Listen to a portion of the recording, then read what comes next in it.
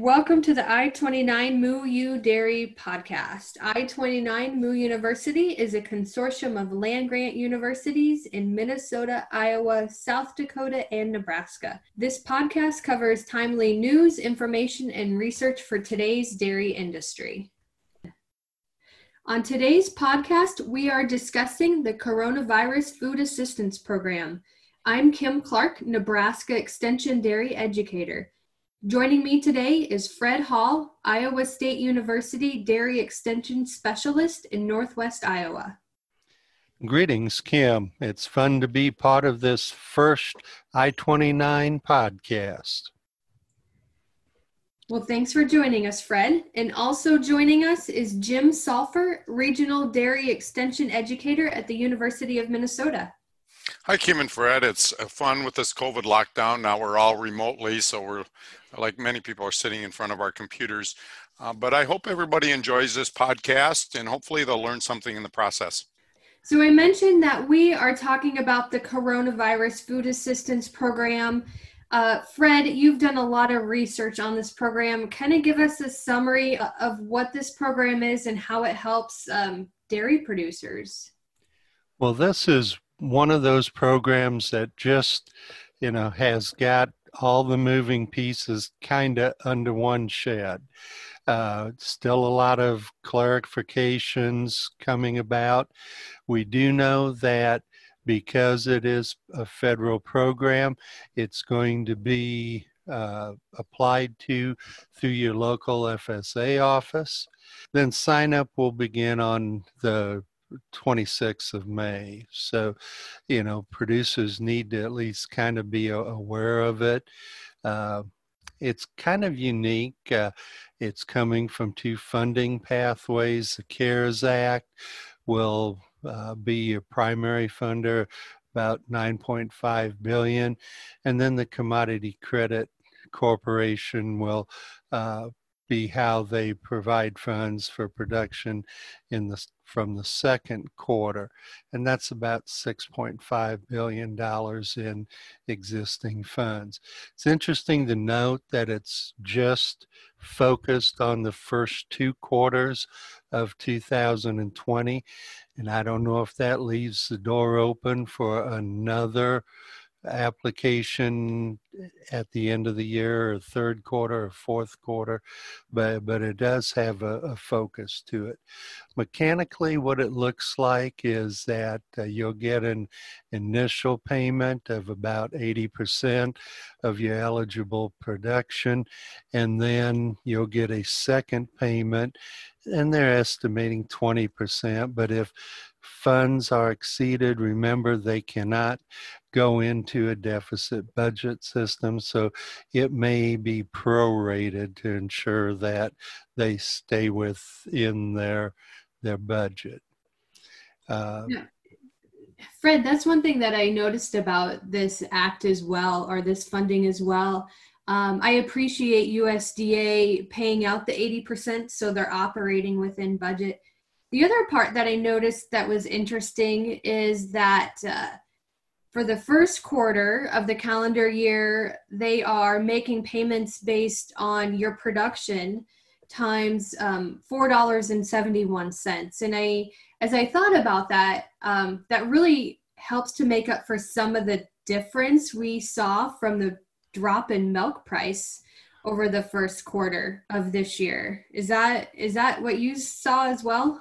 Exactly. That's used to, it won't make everybody well, but it'll at least, help. The other thing is these payments, that they're going to move right along. I've not always seen our federal system move this fast, but they are saying at this point that, you could see some checks going out shortly after the first. So, if they can make it happen. The other thing I'd point out is if you look at the calculation for the second quarter production, they're not multiplying it by just your production, but it's actually by a 1.014. And that is allowing for the natural increase we see in milk production over the course of time. So Fred, how will this affect people that maybe would be a grazer, where they'd have maybe a lot more milk production in the second quarter and maybe a lower milk production? So they're not using actual production for the second quarter. They're using actual production for the first quarter and then a multiplication factor for the second quarter? Yeah, and what they're doing is allowing for on trend, as we look over a calendar year, we get into spring flush, so there's more milk produced, and that 1.014 figure is what they're using. It does create an interesting question for grazers or seasonal dairies, that their first quarter production can be practically zero. And I have not had a good explanation on how that's going to be resolved. The way it's worded right now, because it's based on production, if your cows were in their dry period, you're a seasonal producer or a grazer, that could hurt pretty bad. I know, Fred, some of the questions I've got from producers, and as you mentioned earlier, this is really a moving target. But a couple of questions. Initially, there were some rumors going around about if you forward contracted any milk in that first quarter, that would not be covered. There's some discussions going around about cull cows. Will they be covered during that period of time? Baby bull calves that maybe potentially have been sold. There are some payments for beef. Can you kind of touch on maybe a couple of those topics that I've gotten questions on?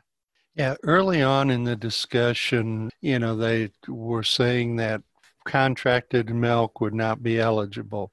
And in the clarification we had beginning of the week, they said no forward contracting milk enrolled in RDP or DMC are going to be eligible. So that I don't think will be a problem. Now, when we start talking on the beef side of things, we've got to remember that, you will be eligible as a farmer probably on several different categories. If you produce corn and sell it, you can look at that. Beans, you can look at that. Asparagus, you can look at that. And milk. So be thinking that sole proprietor, you have $250,000 limitation. So if your milk is your big commodity, you need to look at that first. And if you have room between the payment and the cap, then start looking at your dairy beef or your cull calves. The clarification said that cull calves will be able to be included on the beef side.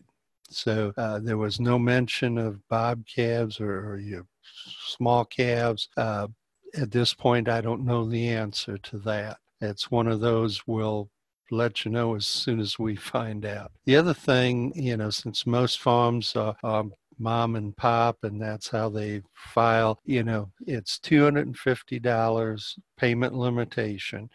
But if there's multiple partners or an LLC, you can each have $250,000 up to a total for the entity of $750,000. If you've got 15 partners in a large dairy, you can get $750,000, and that's where it's capped. I've got another question, and maybe Kim would know the answer to this, or Fred. A lot of our farmers, and it relates to the cropping issue or the corn, a lot of our corn inventory on farms is corn silage. Technically, they sell that to the dairy, not probably to the market, or farms that may have corn or high moisture corn and be feeding that over that period of time. Is any of that eligible, or is that just the cost of doing business of your dairy farm? Let me try to address that. As I read the actual cost-benefit analysis, what they're saying is the product that is sold in final form. So if you're selling steers to your buyer, that's in final form. If you're selling milk to the co-op, that's in final form. And selling silage to be consumed by cows, to make milk, or selling silage to your feed yard to make steers grow, that's not final form. So as I read it, I don't believe that your forage that you're feeding is eligible. I'm really impressed with how quickly the government is moving on all of this to combine a couple of acts together and provide funding back to our dairy producers. That's pretty significant. We started out the beginning of the year going into some great milk prices with projections of increases throughout the year. And then very quickly that rug was pulled out from under everyone's feet, and basically overnight took a $5 to $6 reduction in milk price. You know, it's interesting, when we were making recommendations or working with producers, I think all of us here were saying, you look forward in 2020 and there may not be a lot of payments on your dairy margin coverage. Even some of the months with RDP really wasn't showing a lot of benefit. Times can change pretty fast, It really makes us understand that it's insurance. And we probably should have really pushed to have sign up for all the years of the Farm Bill, because you just never know when one of these situations is going to arise. Yeah, I think one thing it really points out that farmers need a risk management plan. I mean, we've had these run-ups, and if you follow milk futures at all, these class 3 futures are up 2 or 3 days in a row, the limit, then they're down virtually the limit 2 or 3 days in a row. So I think all farmers, even with all of these payments, I think really need to be thinking about a risk management program. And when you see these run-ups and you look like you can capture some profit in the market, I think there's some advantages to whether you're working with a broker or with your co-op or with an insurance agent. I would just encourage everyone in this extreme volatility to really start looking at a risk management plan, because I think we just really need it, because as Fred, you pointed out, and Kim, I think, was even better in pointing out that there's no way we could have predicted this drop. And I know this is really an exception, but still, when we get these run-ups, I think we need to really say, is this price sustainable? Can I make a decent living? And determine whatever works best on your farm to really try to mitigate some of that risk.